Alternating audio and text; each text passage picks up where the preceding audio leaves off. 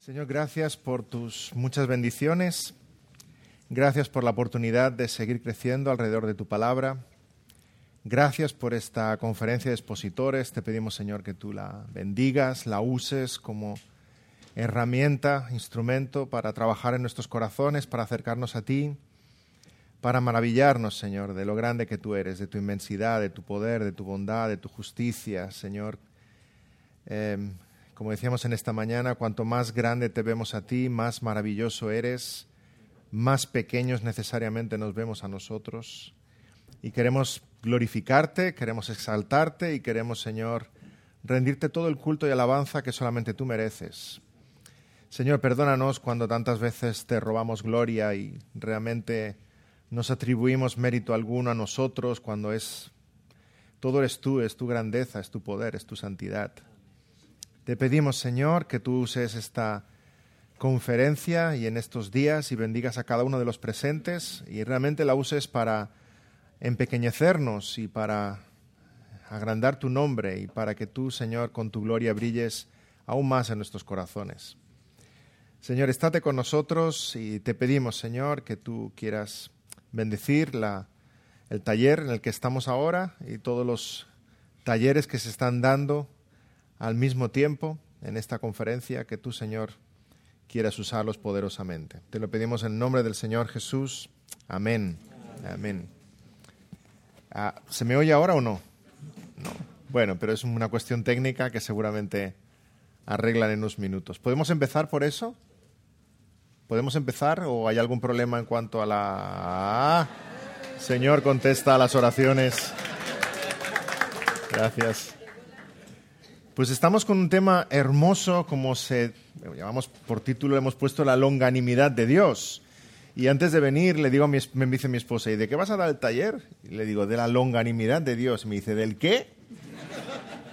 Y dice, vas a tener que empezar explicando lo que es la longanimidad. Y digo, pues es verdad, tienes razón. En primer lugar, vamos a tener que explicar el término en sí. Un término castellano que vamos dejando de usar progresivamente. De hecho, cuando vemos las diferentes traducciones de la Biblia, va desapareciendo, porque como el idioma es dinámico y dejamos de usarlo, entonces desaparece de nuestras traducciones. Si vamos mirando la Reina Valera, las más anteriores, como la de 1909, aparece varias veces. En la Reina Valera del 1960 solo aparece 3 veces longanimidad. En la Biblia de las Américas ya desapareció. Entonces, casi que tenemos que tirar del original, ¿no? ¿Verdad? Ir al término en griego, y entonces ahí sí encontramos macrozumía, que es el término que a veces usamos para traducir como longanimidad, que es diferente al que usamos para paciencia, anogé. Así que en el griego hay un matiz, y nos agarramos a ese matiz para intentar describir la longanimidad como algo parecido a la paciencia, pero diferente de la paciencia, porque existen 2 términos diferentes en el original griego. Y qué bonito sería que no se perdiera el término longanimidad.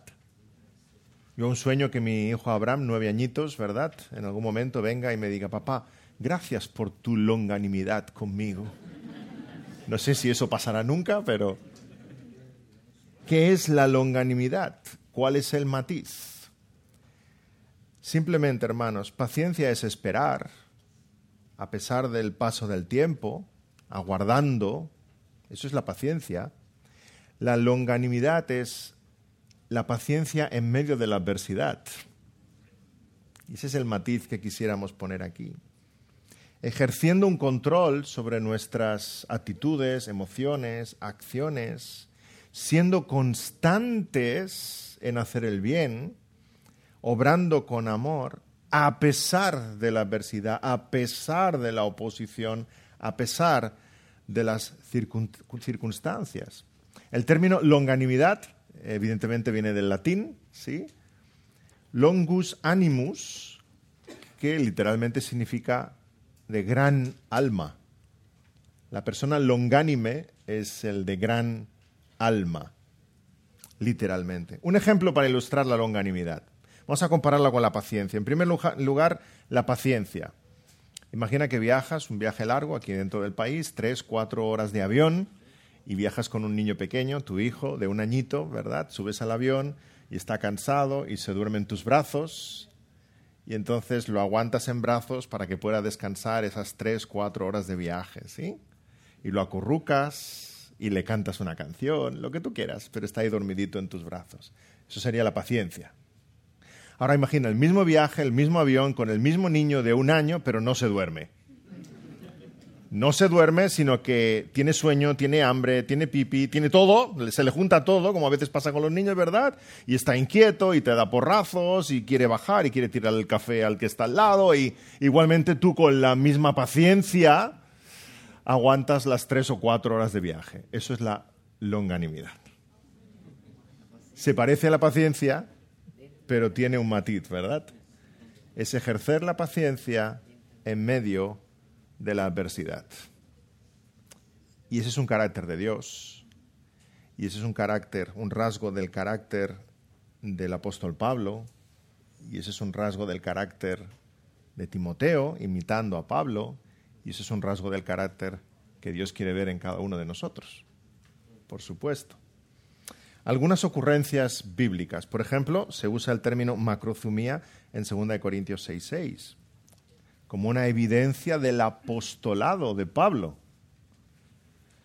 2 Corintios 6, si leemos desde el 4, dice: nos recomendamos en todo como ministros de Dios, en mucha paciencia, en tribulaciones, en necesidades, en angustias, en azotes, en cárceles, en tumultos, en trabajos, en desvelos, en ayunos, en pureza, en ciencia, en longanimidad.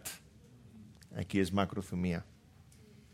En bondad, en el Espíritu Santo, en amor sincero. También lo encontramos en 2 Timoteo 3:10, como algo que Timoteo debe imitar de Pablo. Y aquí es curioso que en el mismo pasaje aparecen paciencia y longanimidad. Dice la Reina Valera del 60, pero tú has seguido mi doctrina, conducta, propósito, fe, longanimidad, amor, paciencia. También aparece en Colosenses 1, versículo 11, como una virtud que Dios forja en nosotros, en nuestro carácter. Dice Colosenses 1:11, fortalecidos con todo poder conforme a la potencia de su gloria para toda paciencia y longanimidad.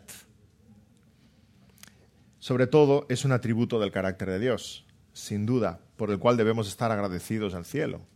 Y creo que quisiera que saliéramos de este taller todos dando gracias al Señor. Señor, gracias por tu longanimidad conmigo.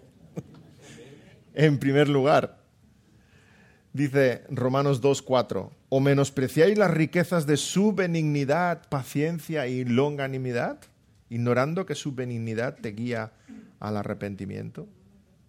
Y hay muchas otras ocurrencias a lo largo del Nuevo Testamento que se nos pierden porque los traductores seguramente no han escogido la palabra longanimidad, pero está macrozumía en muchos otros pasajes. Hebreos 6:12 habla de aquellos que por la fe y la paciencia heredan las promesas. Santiago 5:10 nos dice que tomemos a los profetas como ejemplo de aflicción y de paciencia. De nuevo, longanimidad. Gálatas 5:22, el fruto del Espíritu es amor, gozo, paz, paciencia. Y aquí es macrozumía, es longanimidad. Colosenses 3:12, que nos vistamos de humildad, de mansedumbre y de paciencia. Macrozumía también. 2 Timoteo 4:2, que exhortemos con toda paciencia y doctrina. Efesios 4:2, que nos soportemos los unos a los otros con paciencia y amor. 1 Pedro 3:20 dice que esperaba la paciencia de Dios en los días de Noé. Dios es longánime con nosotros. Y como virtud de nuestro Señor Jesucristo, por supuesto, 1 Timoteo 1:16, para que Jesucristo mostrase en mí el primero toda su longanimidad. Y aquí Reina Valera traduce clemencia, la Biblia de las Américas traduce paciencia, pero de nuevo el término es macrozumía. El Señor Jesucristo ha tenido macrozumía conmigo, longanimidad conmigo. Segunda de Pedro 3:15, la paciencia de nuestro Señor es para salvación. Así que la primera pregunta de reflexión para todos nosotros es, ¿estás agradecido al Señor por su longanimidad para contigo? Ay, tú y yo no somos ese bebé que se duerme en brazos y se está quietito todo el viaje. No vamos a hacer ahora terapia de grupo, no hace falta que levantéis la mano para explicar vuestros pecados, pero tú y yo somos ese segundo bebé en el ejemplo que se porta mal durante el viaje y se le pone difícil al Padre, ¿verdad? Pero Dios es longánime con nosotros. Gracias a Dios por su virtud. Y yo quisiera no solamente que nos adentráramos en este tema, sino poner un ejemplo. Y nos vamos a estar centrando en Jonás capítulo 4, porque ahí vemos la longanimidad de Dios para con los ninivitas, pero sobre todo para con Jonás. Y espero que después de haber visto la paciencia de Dios con Jonás, tú y yo podamos decir, y para conmigo, porque yo soy como Jonás y peor que Jonás. Nos podemos identificar con él. ¿Y por qué estudiar un atributo de Dios en un episodio como el de la vida de Jonás? Porque es cuando vemos desplegados los atributos de Dios. Los vemos desplegados en la creación, los vemos desplegados en la historia, los vemos desplegados en concreto en la historia de este personaje bíblico y en nuestra propia vida. Se nos hace evidente el carácter de Dios en cómo Él trata con nosotros.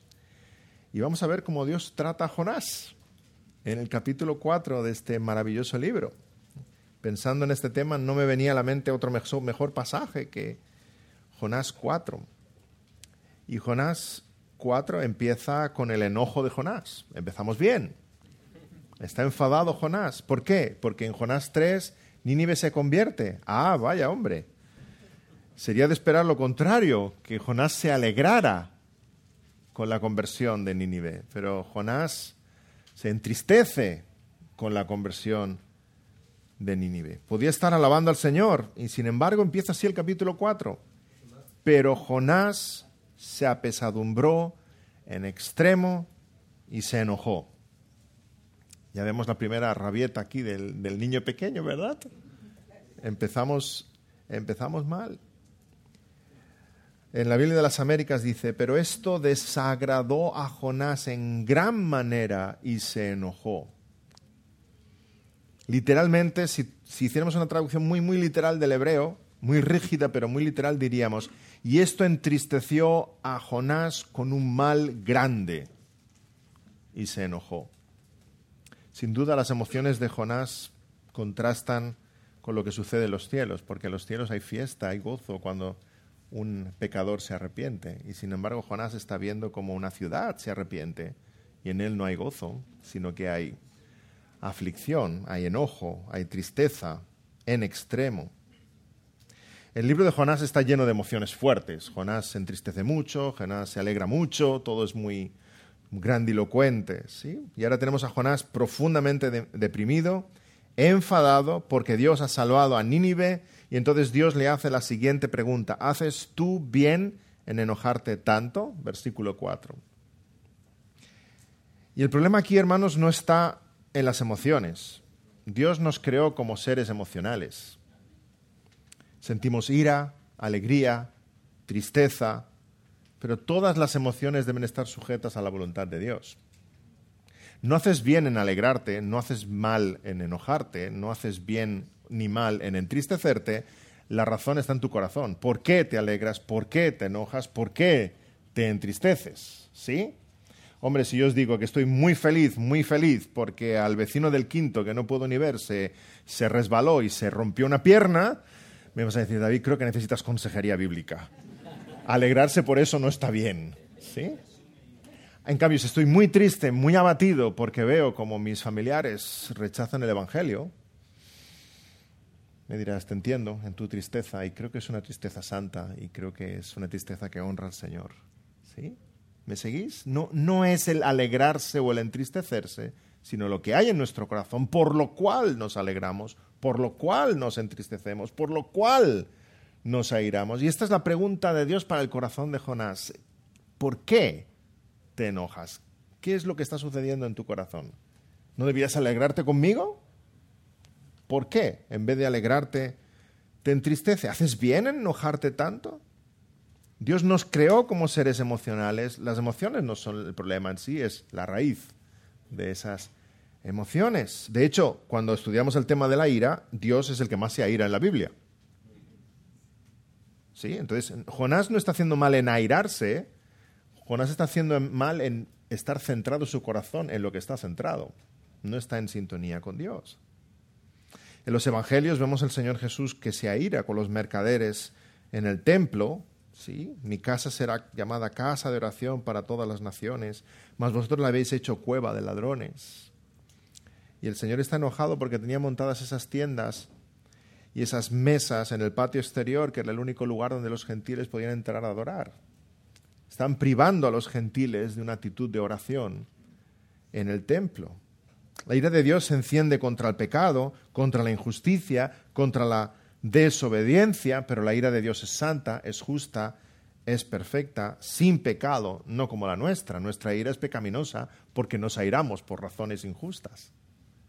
Nos airamos cuando a mí me han hecho algo, cuando no me respetan como yo quisiera, o no me consideran como yo quisiera, o no me hacen el caso, o no me dan el trato. Nuestra ira es injusta porque está centrada en nosotros mismos. Si nuestra ira estuviera centrada en Dios, sería una ira santa, sería una ira noble, sería una ira correcta. Por eso la palabra nos advierte a controlar nuestra ira, a sopesar nuestra ira, a no dar rienda suelta a nuestra ira. Airaos pero no pequéis, dice Efesios 4. Y también Proverbios 29 escribe Salomón: el necio da rienda suelta a toda su ira, mas el sabio al fin la sosiega. Dudemos de nuestra ira, porque dudamos de nuestro corazón y de las razones que la mueven, ¿verdad? Pero hemos sido creados por Dios con emociones y en sí mismas no son pecado, pero las emociones están expresando lo que hay en nuestro corazón. Reflexionemos cada uno de nosotros. ¿Por qué me entristece lo que me entristece?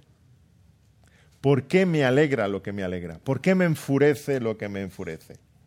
Mis emociones me están diciendo lo que hay aquí, lo que es verdaderamente importante para mí. Y Jonás, hermanos, Jonás es una caricatura, nos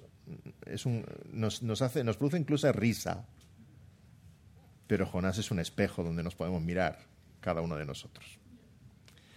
Y tú ves Jonás y dices: Jonás, ¿por qué esto que debería alegrarte no te alegra? Jonás, ¿por qué esto que, al contrario, te enfurece? Y sus emociones están todas fuera de lugar, porque su corazón no está en las prioridades correctas, no está en orden. ¿Haces tú bien en enojarte tanto? A mí lo que más me llama la atención aquí es el corazón dulce, pastoral de nuestro Dios. Jonás está esperando que caiga fuego del cielo sobre Nínive y va a Dios y salva a Nínive. Venga, hombre, ya. Pero a mí no me sorprende. A mí lo que me sorprende es que no caiga fuego sobre Jonás. Eso es lo que me sorprende. Yo leo el libro de Jonás y digo: Señor, pero qué paciencia, Dios mío. Pero luego, poniendo el ejemplo que os he puesto antes, y yo he tenido 4 hijos y los he tenido en momentos buenos y otros no tan buenos, ¿verdad?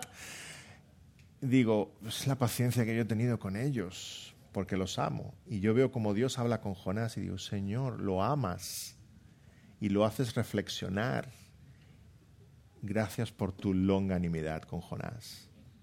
Gracias por tu longanimidad conmigo, porque yo me comporto como él muchas más veces de las que yo quisiera. Y es lo que vemos en este libro.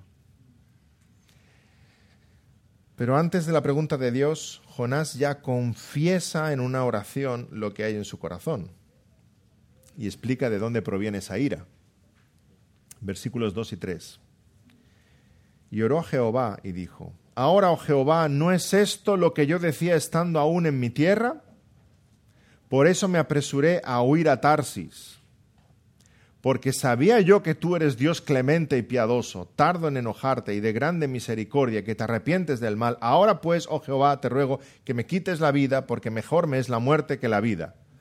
¡Wow! Vaya oración de un profeta. ¡Caramba! A pesar de su gran enojo, Jonás ora al Señor y en su oración Jonás dice por qué está tan enfadado. Ya sabía yo que los ibas a perdonar. Esa es la razón. Y no se te revela hasta el final del libro. Tú ves un profeta rebelde. Jonás, ve a Nínive. Y Jonás se levantó y se fue a Tarsis. ¿Sí? En dirección contraria. Si ves el mapa, es en dirección contraria. Además, el mapa de Israel está así. Nosotros lo orientamos de una manera, pero ellos así. Dios le está diciendo literalmente, sube a Nínive. Y él baja a Tarsis. Baja. Y baja, porque baja al puerto, y baja al barco, y baja a la bodega, y baja a lo profundo. Jonás, no podías caer más bajo ya. Y cuando lo traga el pez baja. Y eso somos tú y yo cuando queremos ir en contra de la voluntad de Dios. Solo bajamos, y bajamos, y bajamos, y bajamos. ¿Sí? Y ante la pregunta de Dios, Jonás confiesa en esa oración, porque ya sabía yo que tú eres clemente, ya sabía yo que tendrías paciencia, ya sabía yo que los ibas a perdonar, por eso no quería ir. Porque la salvación es para Israel, la salvación es para los hebreos, pero esos paganos, impíos, de ninguna manera. Para ellos no. Ya sabía yo que eres de grande misericordia. Está enfadado porque Jonás no soporta la longanimidad de Dios para con aquellos. Pero Jonás, ¿no te das cuenta que Dios ha tenido esa misma paciencia contigo? Que acabas de salir del fondo del mar y del vientre del pez. Es la misma. Dios acaba de salvar a 120,000 almas y Jonás no se alegra. Pero cuando Dios tuvo clemencia de él se alegró. Y en el vientre del pez entona un salmo. Y dices, Jonás, ¿qué quedamos?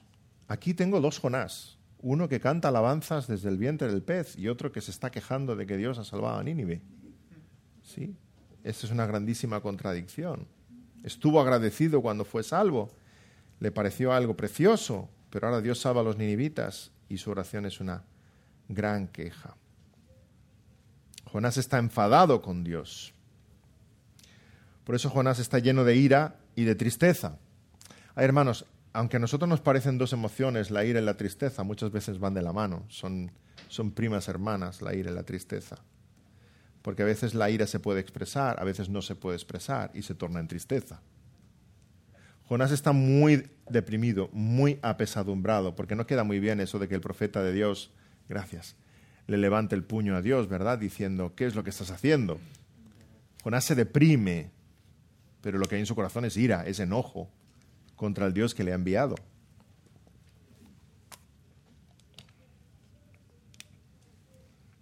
Así que tenemos dos tristezas. Qué contraste. En el capítulo 3, los ninivitas estaban tristes y ahora en el capítulo 4, Jonás está triste. Pero hay dos tristezas muy diferentes aquí. En el capítulo 3, el corazón de los ninivitas está triste porque hay una tristeza de arrepentimiento, porque saben que han pecado, porque reflexionan, están de luto, están de duelo, están en ayuno, claman al cielo y Dios escucha su clamor y les perdona. Pero la tristeza de Jonás es diferente. En este capítulo 4, la tristeza de Jonás es egocéntrica, es egoísta. Es una tristeza del que no tiene lo que quiere. Es la tristeza de aquel que no ve cómo las cosas van como él quisiera, que está enojado con Dios. Y cuando el enojo es tan grande que uno no sabe qué hacer con él, se convierte en una profunda depresión.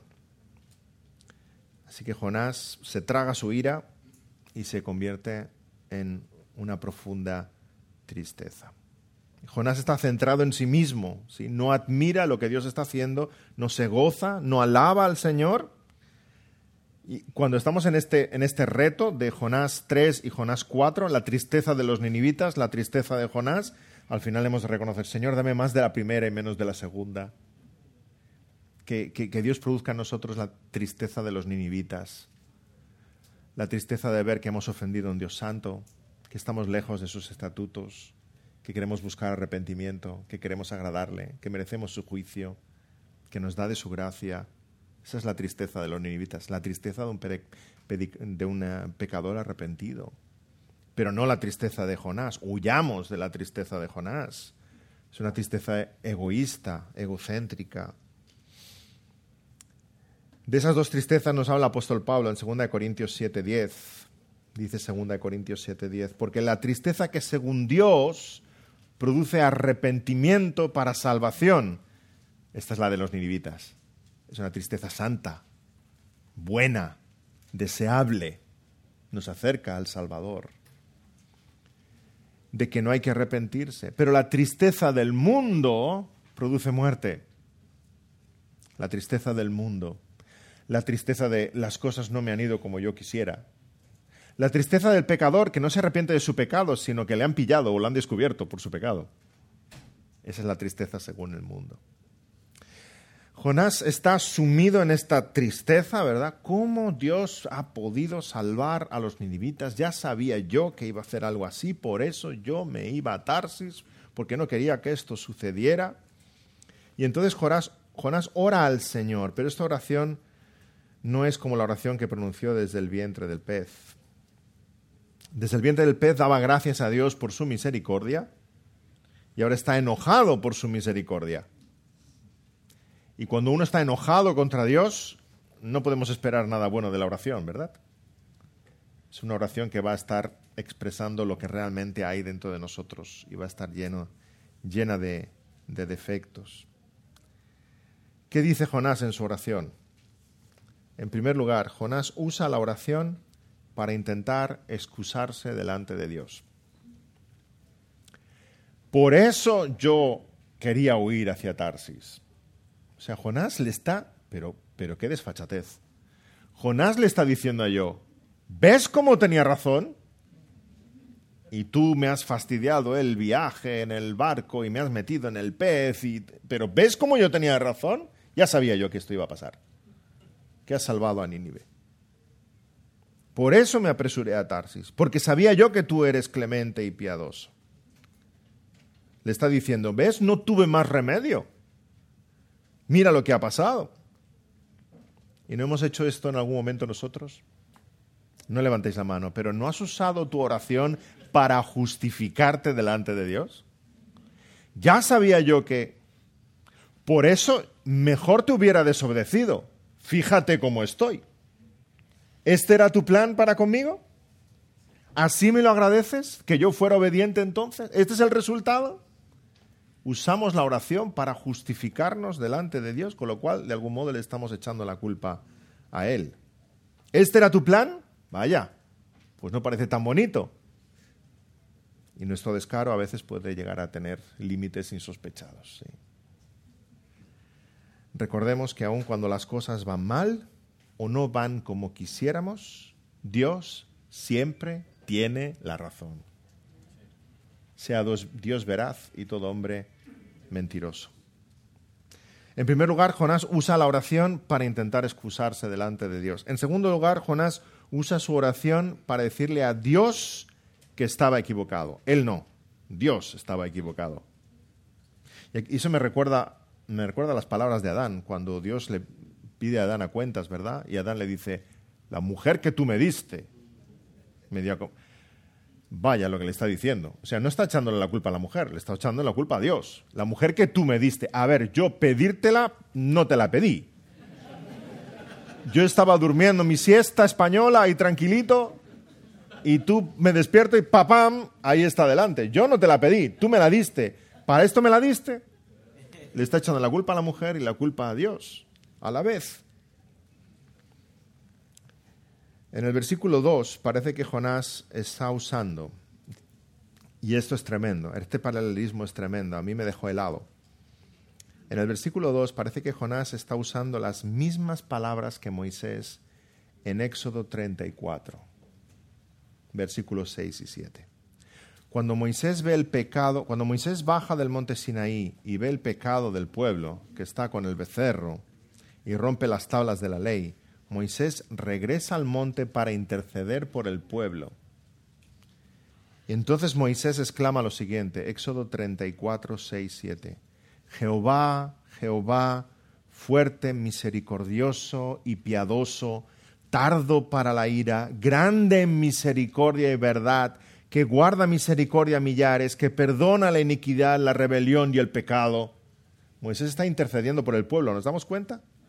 Y ahora Jonás está usando el mismo lenguaje, el mismo vocabulario, para decir, ya sabía yo que tú eres misericordioso y clemente, pero con Israel, no con estos. No puede ser que tu clemencia, tu bondad sea tan grande. Jonás no puede aceptar que esa misericordia que Dios tuvo con Israel en Sinaí, ahora la esté teniendo con Nínive. No puede entender que la salvación sea para los gentiles, que la gracia de Dios alcance fuera. Y sí, la gracia de Dios alcanzó fuera. Aquí nos tenéis. Aquí nos tenéis. A Ruth la moabita, a Rahab de Jericó, a Naamán el sirio, a los griegos, a los romanos, a los samaritanos, hasta los confines de la tierra. Jonás no comprende una misericordia tan grande. Jonás se enoja. Jonás es ese hermano mayor en la parábola del hijo pródigo. ¿Sí? Llega el hijo pródigo y el padre lo abraza y lo recibe y el hijo mayor está ahí enfadado. Y el hijo mayor sale de la casa para desobedecer. Pero cuando hay el hijo menor sale de la casa para desobedecer y vuelve. Pero cuando hay fiesta en la casa, es curioso que es el hijo mayor el que sale fuera. ¿Cómo? ¿Qué? Y no quiere participar de la fiesta. Y el padre vuelve a salir para preguntarle qué hace fuera. Jonás es ese hijo mayor que delante de la misericordia y la bondad de Dios para con aquellos que estaban lejos, él no quiere participar del gozo del que está participando el Padre. No nos pase eso nunca. Aunque tú creas que alguien está muy lejos del Evangelio, cuando veas la misericordia de Dios aplicada a los corazones, alégrate con lo que Dios se alegra. Gózate cuando hay gozo en los cielos. La misericordia de Dios es mucho más grande que la nuestra, infinitamente superior a la nuestra. Y nuestros afectos debieran imitar los de nuestro Padre Celestial. Alégrate con lo que Dios se alegra. Y en este caso con la salvación. Y en medio de una tristeza tan grande, una frustración tan grande, Dios le pregunta, versículo 4, ¿haces tú bien en enojarte tanto? Dios es misericordioso y paciente con Jonás, su longanimidad es infinita, es un profeta desobediente, que no se alegra en la salvación del impío, que espera la ira de Dios sobre otros, que usa la oración para excusarse, que culpa a Dios, que pide que se quiere morir, se está comportando de una forma caprichosa y egoísta. Y aquí, además, Jonás usa esa oración para pedir la muerte. Ya deseó la muerte en una ocasión, cuando los marineros le echaron por la borda. Ahora le pide a Dios la muerte. La versión cristiana del suicidio, que es, Señor, mátame. Claro. Jonás dice, yo no puedo quitarme la vida, Dios me la ha dado y Dios me la quita, pero, Señor, mátame tú. Esa es la versión cristiana del suicidio, ¿sí? Desea morir. ¿Por qué? Porque quiere huir. ¿Por qué? Porque esto es demasiado molesto. Bueno, eso es la técnica de Jonás a lo largo de todo el libro. Cuando algo no le agrada, cuando algo le disgusta, quiere huir, desaparecer. Hay muchos que hacen lo mismo, ¿verdad? Que dan un portazo y se van. Esto es demasiado para mí y desaparecen. Jonás quiere huir y aquí le está pidiendo a Dios la huida última, definitiva. Sácame de esta vida porque esto es demasiado molesto. ¿Tú has salvado a esto? No, si ahora le tendré que llamar hermanos. No. Sácame de aquí porque esto es absolutamente insoportable. Y no se da cuenta que es la misma misericordia que está teniendo Dios con él. Dios es misericordioso con los marineros, es misericordioso con Nínive, es misericordioso con Jonás. Y Dios le pregunta, ¿haces tú bien? Reflexiona. ¿Haces tú bien en enojarte tanto? ¿Qué hay en tu corazón? Dios espera que Jonás vea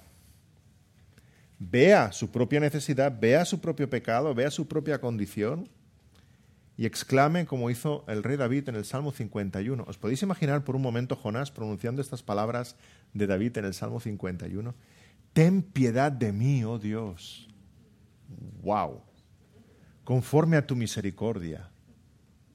Conforme a la multitud de tus piedades, borra mis rebeliones, lávame más y más de mi maldad y límpiame de mi pecado. Crea en mí, oh Dios, un corazón limpio y renueva un espíritu recto dentro de mí. Diríamos, ¿qué te ha pasado, Jonás? ¿Esto es un milagro de Dios? Que pronunciar estas palabras del Salmo 51. Y ahora mira tu propio corazón, hermano, y pregúntate, ¿hago yo bien en enojarme tanto? ¿Por qué te enoja lo que te enoja? A todos algo nos enoja. ¿Está centrado en la voluntad de Dios, en la santidad, en la palabra? ¿O es puro capricho, es puro egoísmo? Hay un corazón poco misericordioso en ti, como en el de Jonás. ¿Nos enojamos con Dios porque no van las cosas como quisiéramos? Toda ira, toda queja, ¿entendemos que va dirigida al Señor? Toda ira y toda queja va dirigida a alguien. Mira, si sales una mañana esperando un sol radiante de California y sales por la mañana y está todo nublado y llueve y dices, ¡ah, vaya día! ¿A quién va dirigido esas palabras? Al que decidió cómo iba a ser el día. A Dios. La queja va lanzada al cielo. Va dirigida a alguien. Básicamente estás diciendo, ¡ay, Señor, tú que controlas los vientos, las nubes y las tempestades, te has equivocado en el pronóstico de hoy! Si yo fuera Dios, hoy haría un día radiante en California, pero como Dios no soy yo, sino que eres tú, ¿qué le vamos a hacer? Eso es básicamente lo que dices con vaya día. Toda ira y toda queja va dirigida al cielo, no al aire, al cielo. ¿Por qué te enoja lo que te enoja? ¿Qué hay en tu corazón? ¿Qué hay que deseas más que la gloria de Dios y la salvación de los perdidos? Y descubriremos que nuestro enojo está lleno de pecado. Y podemos clamar las palabras del rey David en el Salmo 51. Crea en mí un espíritu recto, Señor. Un corazón limpio. Grandes emociones en el libro de Jonás, que revelan lo que hay en el corazón de Jonás, como en el nuestro. Y tú y yo somos más parecidos a Jonás de lo que quisiéramos. Pregunta qué te alegra, pregúntate qué te entristece, qué te provoca ira. Todos sentimos grandes emociones, pero repito, las emociones no son el problema, sino lo que hay en nuestro corazón. Y la vida cristiana, hermanos, es mucho más que hacer lo correcto. Si tu vida cristiana se centra en hacer lo correcto, no estás tan lejos de los fariseos. La vida cristiana es hacer lo correcto con el corazón correcto. Y eso ya es otra cosa. Eso ya es otra cosa. Y el Señor habla mucho a nuestro corazón. La gran ira de Jonás, la gran alegría de Jonás cuando Dios le da la calabacera, muestran lo que es importante para Jonás. ¿Que Nínive se salve o se pierda? No. Una calabacera para mí. ¡Oh, wow! Esto es maravilloso. Te está revelando, te está diciendo lo que hay en el corazón de Jonás. Y hay grandes emociones en el libro de Jonás. Hemos leído en el versículo 1 que Jonás tuvo una tristeza muy grande, y luego en el versículo 6 vemos que Jonás tiene una alegría muy grande con la calabacera. Las emociones de Jonás son muy grandes, pero nunca por la razón correcta. Nunca por la razón correcta. Y puede que la palabra más repetida en el libro de Jonás sea la palabra grande. Si leemos todo el libro de Jonás y vamos marcando, la palabra grande es la que más se repite, hasta 14 veces. Las voy a decir las 14, si queréis mirar en Jonás capítulo 4, espero no ir demasiado rápido. Versículo 1, Nínive es una ciudad grande. Versículo 4, Dios hizo levantar un viento grande. De nuevo, versículo 4, hubo una tempestad grande. Versículo 10, los marineros temieron con un temor grande. Versículo 12, por causa de Jonás vino una tempestad grande. Versículo 16, los marineros temieron con temor grande. Versículo 17, Dios envió un pez grande. Capítulo 3, versículo 2, de nuevo Dios habla de Nínive, que es una ciudad grande. Capítulo 3, versículo 3, se nos repite que Nínive es una ciudad grande. Versículo 5, los ninivitas se arrepintieron desde el más grande hasta el menor. Versículo 7, proclamaron ayuno el rey y sus grandes. Y en contraste llega el capítulo 4, donde al fin la palabra grande es aplicada a Jonás. Capítulo 4, versículo 1, Jonás se entristeció con una tristeza grande. Y capítulo 4, versículo 6, Jonás se alegró con una alegría grande. Y la última vez que la palabra grande aparece de nuevo es en el capítulo 4, versículo 11, donde Dios nos recuerda otra vez que Nínive era una ciudad grande. Lo curioso es que en toda la historia de Jonás la palabra grande no se aplica para Dios, que es el verdaderamente grande detrás de todo esto. Todo es grande en el libro de Jonás, pero así como la gracia de Dios es muy grande y el arrepentimiento de los pecadores es muy grande, en el corazón de Jonás hay muchas otras cosas grandes, pero no Dios y su misericordia. Su tristeza es grande, pero viene tras el perdón de Nínive. Su alegría es grande, pero viene después de que Dios le diera la calabacera. Pregúntate tú qué es grande en tu vida, hermano. Y debiera ser Dios, debiéramos tener un Dios muy grande y un concepto muy grande de su bondad, muy grande de su misericordia, muy grande de su perdón, y todo en nuestra vida sería absolutamente diferente. Dice Jonathan Edwards en su obra Los afectos religiosos: la evidencia de la verdadera religión reside en buena parte en los afectos. Dicho de otro modo, tu conducta es una, tus palabras otras, pero lo que realmente te delata son tus emociones. Papás que pretendéis educar a vuestros hijos en el Señor, vuestros hijos no solo ven lo que hacéis, vuestros hijos no solo escuchan lo que decís, vuestros hijos ven lo que os emociona. Y si yo escucho de que alguien ha aceptado el Evangelio y digo, muy bien, pero luego me dicen que esa tarde juega el Barça, digo, ¡wow! ¡No me digas! ¿Contra quién? ¡Vamos a ganarle al Madrid!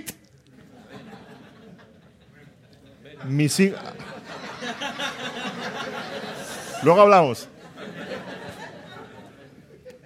¿Te das cuenta el mensaje que he transmitido a mis hijos? ¿Esto alegra a papá? Bueno, no mucho. Aquello sí alegra a papá. Aquello sí es importante. Aquello sí vale la pena. Lo otro puede ser secundario. Si tengo tiempo en la agenda, ya veremos. Da igual lo que le hayas dicho. Tus afectos te delatan. Y no los puedes evitar.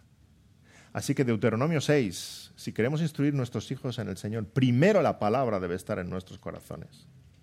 Entonces realmente vamos a reflejar y transmitir lo que hay de verdad en nosotros. El corazón de Jonás le delata. No lo puede esconder. Las emociones hablan por él. En el libro de Jonás encontramos a faltar la palabra grande aplicada a Dios.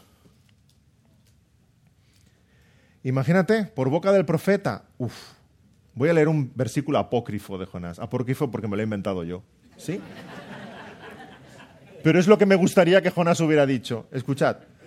Oh Señor, cuán grande es tu paciencia. Cuán grande tu misericordia, oh Dios. Tu longanimidad es grande para conmigo. Grande es tu salvación para con los perdidos. Te alabo y te adoro porque tú eres lento para la ira y grande en misericordia. Y todos hubiéramos dicho, wow, Jonás no sé si se había convertido, pero se ha convertido ahora. Reconociendo la grandeza de Dios, la miseria de su corazón, alegrándose en lo que Dios se alegra, entristeciéndose en lo que Dios se entristece. Ha entendido esa misericordia de Dios con los ninivitas, pero sobre todo ha entendido esa misericordia de Dios para con él. Impresionante. Pero Jonás no habló así. De hecho, el libro de Jonás es un libro extraño, porque parece que acaba medio acabado y acaba con un interrogante. Yo siento el libro de Jonás incompleto en el sentido de que lo leemos y nos está lanzando un reto. Acábalo. Sigue, continúa, vívelo como debiera haber vivido Jonás. Responde como hubiera tenido que responder Jonás. Pero espera, que bueno, hay más. Versículo 5, Jonás se aira. Versículo 5 en nuestro capítulo 4 dice, y salió Jonás de la ciudad y acampó hacia el oriente de la ciudad y se hizo allí una enramada y se sentó debajo de ella a la sombra hasta ver qué acontecería en la ciudad. ¿En serio? No solo hace mal, sino que su reacción empeora todavía más las cosas. No responde a la pregunta de Dios, que le está haciendo la reflexión, se deja llevar por su ira y se comporte tan mal como puede. O sea, si este versículo 5 fuera un libro de autoayuda, ¿sí?, lo podíamos titular ¿Cómo hacer 5 cosas mal en 5 minutos? Por Jonás de Amitai. ¿Sí? 5 cosas que hace mal Jonás en el versículo 5. En primer lugar, Jonás, llevado por su ira, no recuerda lo que debiera recordar. No recuerda el bien de Dios para con él. Y eso nos pasa cuando nosotros nos obcecamos y nos llenamos de ira, ¿verdad? Y nos enojamos con el prójimo, nos enojamos con Dios, ¿verdad? Señor, tú siempre, tú nunca, tú. Y no miramos al pasado para recordar sus bendiciones. En vez de salir corriendo, Jonás debería haber recordado la bondad de Dios con él y debería de haberse vuelto hacia él en obediencia, en humildad. Y vemos que somos olvidadizos, no recordamos el bien que Dios nos ha hecho. Cuando Israel sale de Egipto y Dios le da los 10 mandamientos, el prólogo dice, recuerda, Israel, que yo te saqué de la tierra de Egipto. ¿Sí? Ese es el prólogo. Somos tan olvidadizos que el Señor Jesús nos da ese pan y ese vino y dice, haréis esto en memoria de mí. No os olvidéis. Y tenemos la cena del Señor como un recordatorio continuo de lo que Él ha hecho en nuestro lugar, porque somos olvidadizos del bien que Dios nos ha hecho. Y Jonás es olvidadizo. No caigamos en ese error. Jonás, llevado por su ira, no recuerda lo que debiera recordar. En segundo lugar, Jonás ve el pecado de otros y no ve el suyo. Jonás está lleno de ira porque Dios perdona al pecador y no ve que él es el primer pecador de este libro de Jonás, de esta historia. Y nos es tan fácil caer en lo mismo, hermanos. Siempre pensamos que es el otro el que necesita cambiar, el otro que necesita arrepentirse. Estamos predicando el domingo a la congregación y ahí las hermanas dándole el codazo al esposo. Esto va para ti. Escucha, atento, ¿verdad? No olvides que Dios está preocupado en cambiarte a ti. Y tú deberías estar preocupado en lo mismo, en cambiarte a ti. En tu corazón, mira tu propio pecado. En primer lugar, saca la viga de tu propio ojo. Jonás está ciego, completamente. Esos pecadores, esos, ¿y este? Y con más delito, es el profeta de Dios. Con mayor delito. En tercer lugar, Jonás abandona su misión. ¿Quién te ha dicho a ti que puedes dejar tu trabajo? Abandona su misión sin permiso de Dios. Abandona la tarea que Dios le ha encomendado. Abandona porque no responde a sus expectativas, le desagrada. De igual forma, tú y yo no podemos abandonar nuestra labor. Dios te ha dicho que eres sal, que eres luz, debes serlo. Dios nos ha dicho que vayamos a todo el mundo y prediquemos el Evangelio, debemos hacerlo. Nos guste o no nos guste, vaya bien o vaya mal, no podemos abandonar nuestra tarea. Dios tiene un plan y nos llama a ser fieles en nuestra labor, en nuestro testimonio, en nuestra obediencia, en nuestro amor. Brillemos con la luz de Cristo, hermanos.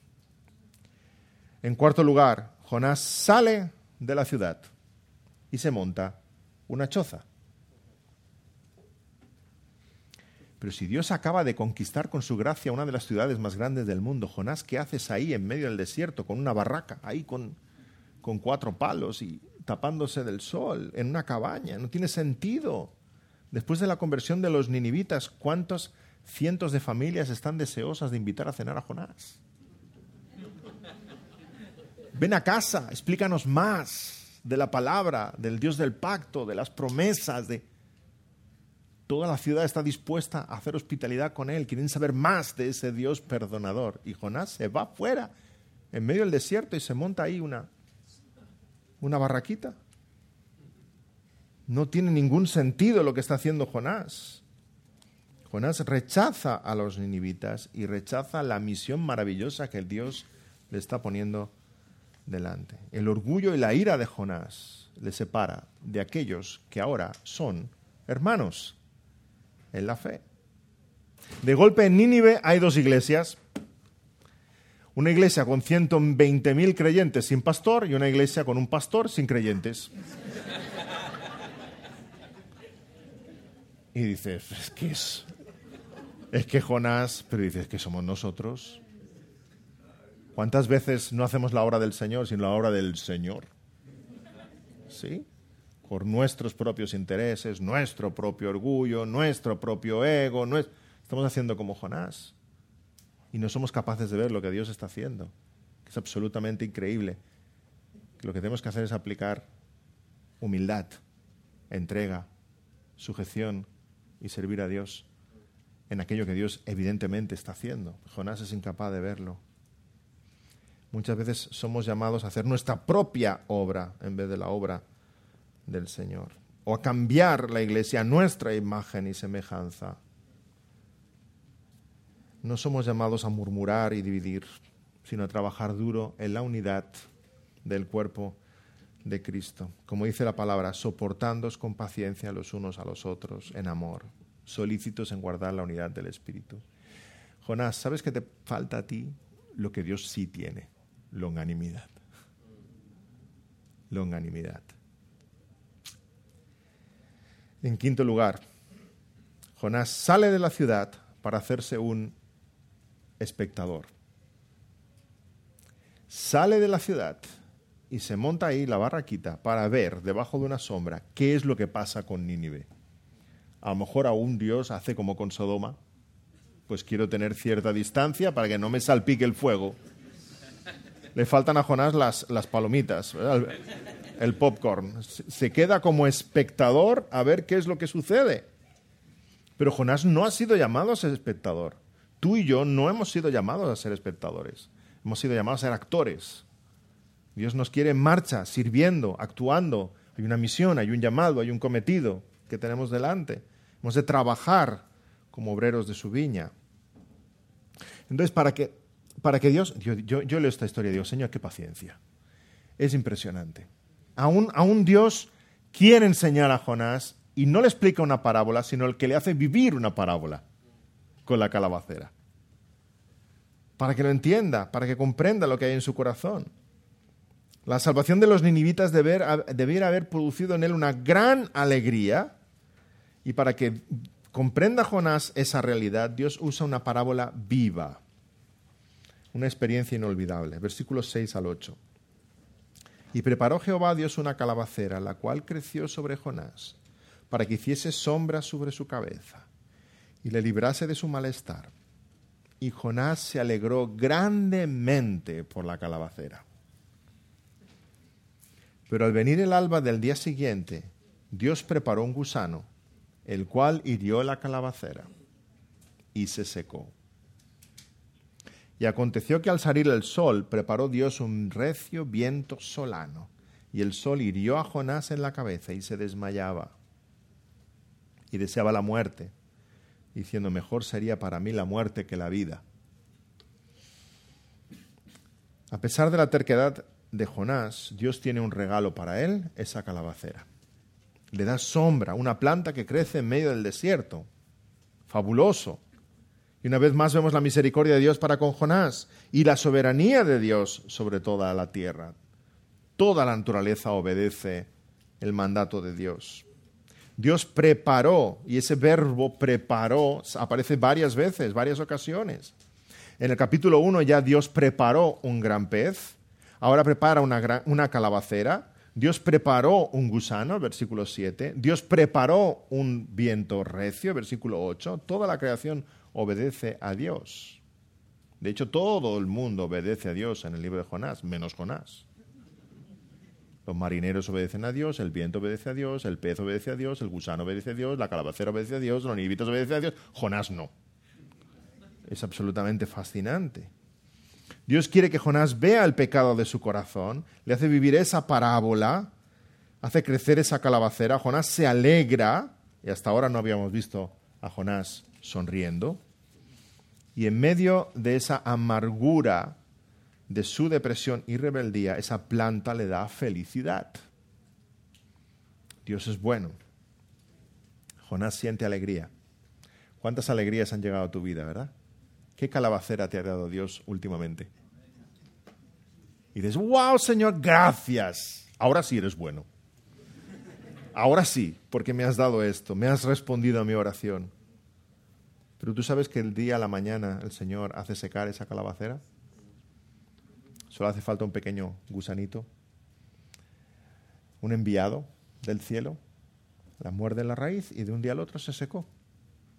Y ahora sigues alegre y feliz por la bondad del Señor cuando Dios ha quitado de tu vida esa calabacera. Vemos el corazón de Jonás como no está centrado en las bendiciones de Dios. Todas las bendiciones de esta vida, cuidado, pueden ser sustitutos del Dios de las bendiciones. Y puedes ver, es una radiografía para tu propio corazón cuando te alegran demasiado las cosas pequeñas, las calabaceras que Dios va enviando. Te alegran tanto que cuando las pierdes, igual como Jonás, dices, mejor sería para mí la muerte que la vida. Dios envía un gusano pequeño, morder la planta, se seca y Jonás se queda sin sombra y además hay un viento recio. Jonás se desmaya del calor y de nuevo desea la muerte. Mejor sería la muerte que la vida. ¿Y Jonás no podía haber reaccionado como Job? ¿Te imaginas aquí a Jonás viendo la calabacera que se seca y se muere y Jonás diciendo, Jehová dio, Jehová quitó, sea el nombre de Jehová bendito? Una calabacera. Job lo pronunció cuando lo había perdido todo. Sus riquezas, sus hijos, su salud. Satanás le atacó.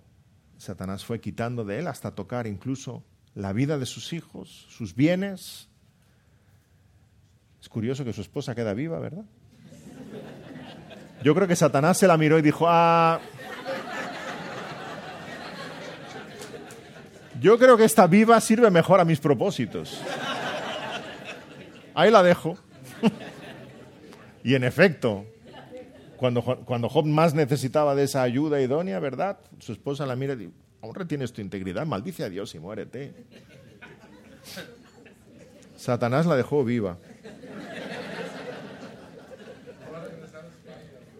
Bueno, pero aquí Jonás perdiendo la calabacera, no está perdiendo todos sus bienes, pero sí está perdiendo lo más importante en su corazón. Está haciendo de esa calabacera un ídolo. Y ahí es donde reside la verdadera diferencia, hermano. Cuando tú te lamentas hasta desear la muerte es porque aquello que Dios te acaba de quitar, tú lo has puesto en el lugar de Dios.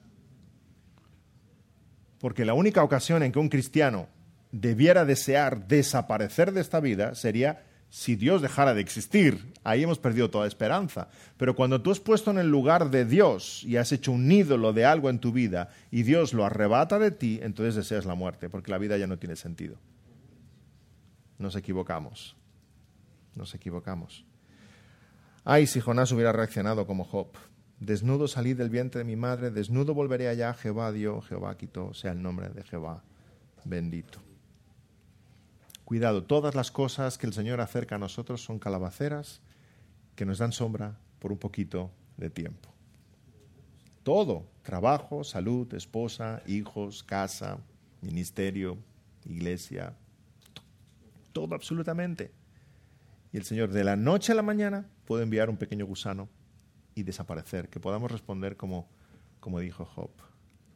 Dios trae bendiciones a nuestra vida, pero no hagas de ninguna de ellas un ídolo. Versículo 9 al 11, tenemos estas palabras de Jonás. Dice así, entonces dijo Dios a Jonás, ¿tanto te enojas por la calabacera? Y él respondió, mucho me enojo hasta la muerte. Ya he perdido la cuenta de las veces que Jonás desea morirse.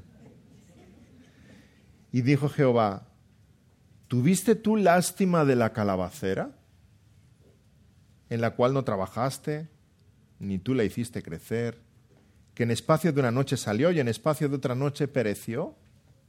¿Y no tendré yo piedad de Nínive, aquella gran ciudad donde hay más de 120,000 personas y que no saben discernir entre su mano derecha y su mano izquierda y muchos animales?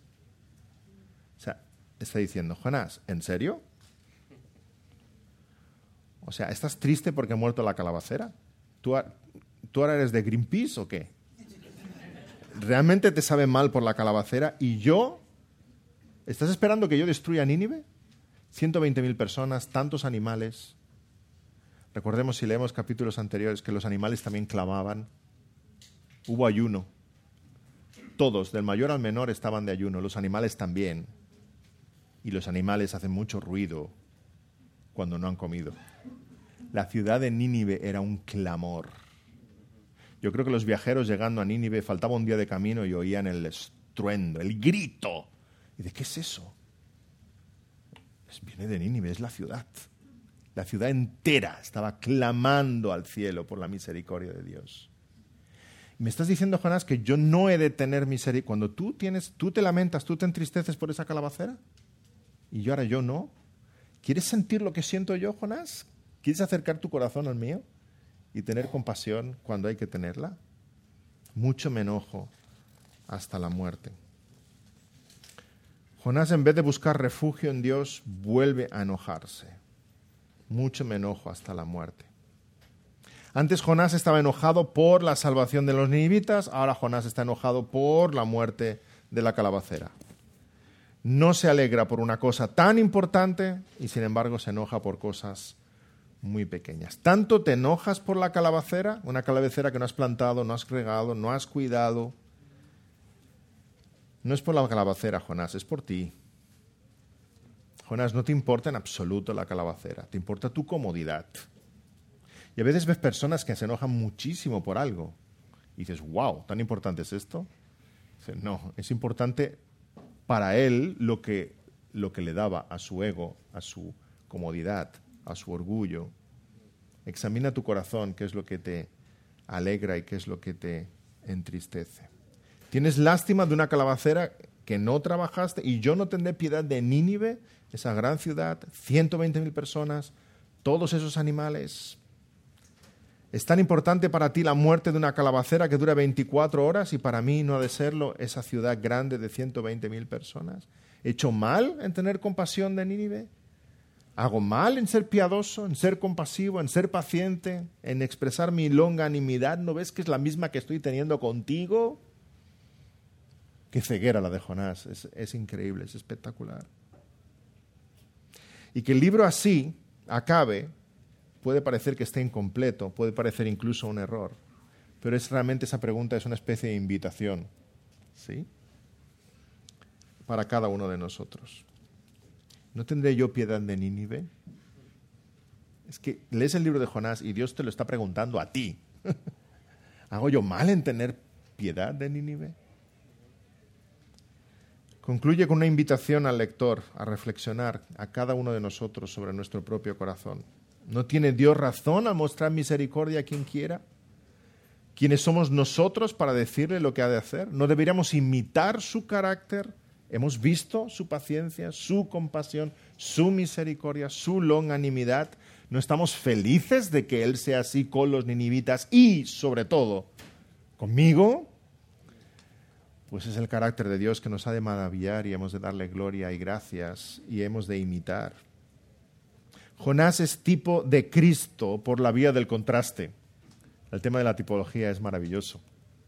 A veces encontramos ejemplos claros que se identifican con el Señor Jesús y a veces encontramos ejemplos que son antiejemplos. Los papás cuando educamos a nuestros hijos lo hacemos, ¿verdad? Vemos un niño obediente por la calle y decimos, ¿has visto qué obediente es ese niño? Pues tú igual. Ese es el ejemplo, ¿verdad? Pero luego vemos niños rebeldes, ¿verdad? Y mal hablados. ¿Has visto ese niño? Pues tú, todo lo contrario. Hay ejemplos y antiejemplos. Y la palabra de Dios nos da ejemplos y antiejemplos también. Jonás es un antiejemplo, pero está apuntando a Cristo. Está apuntando a Cristo.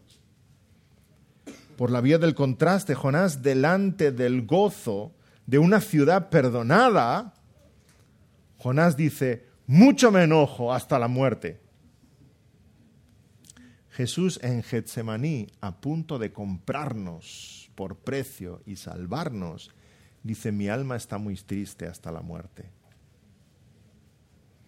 La historia de Jonás nos invita a reflexionar sobre nuestra propia vida, pero sobre todo para ver lo grande que es la gracia del Señor y lo necesitado que está nuestro propio corazón. Y quiere el Señor que lleguemos a esta conclusión. Mi corazón se parece más al de Jonás de lo que yo quisiera, y mi corazón quisiera que se pareciera más al de Cristo, a reflejar esa compasión. Que veamos la paciencia de Dios con los pecadores y que estemos agradecidos a Dios por su longanimidad, en especial contigo. Para concluir, y oramos y cerramos, deciros que me queda una esperanza con Jonás. Creo que Jonás vio y que Jonás cambió, a pesar de lo que vemos en el libro. ¿Por qué? Porque tenemos escrito el libro de Jonás.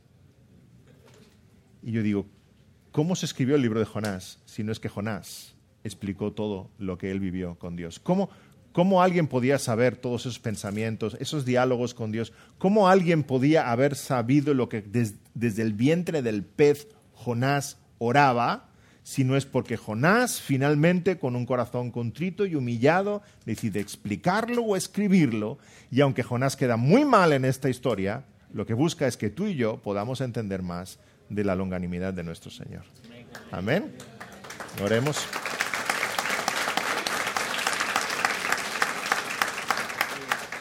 Oramos para despedirnos. Señor, gracias por tu bondad y tu paciencia con nosotros. Es tan grande, tan incomprensible, pero hemos de estar tan agradecidos por este rasgo, este atributo de tu carácter. Señor, gracias porque a pesar de nosotros tú eres bueno y compasivo. Gracias por tanto como nos perdonas. Gracias por tenernos en tus brazos y como ese buen pastor que nos ha alcanzado llevarnos al redil, llevarnos al hogar. Señor, a pesar de nosotros, te pedimos que esa misma compasión que hay en tu corazón nosotros la tengamos para nuestros hermanos, para con los perdidos. Señor, que imitemos tu carácter, que es glorioso, es maravilloso, es excelso. Que nos lleves con bien. Te lo pedimos en el nombre del Señor Jesús. Amén.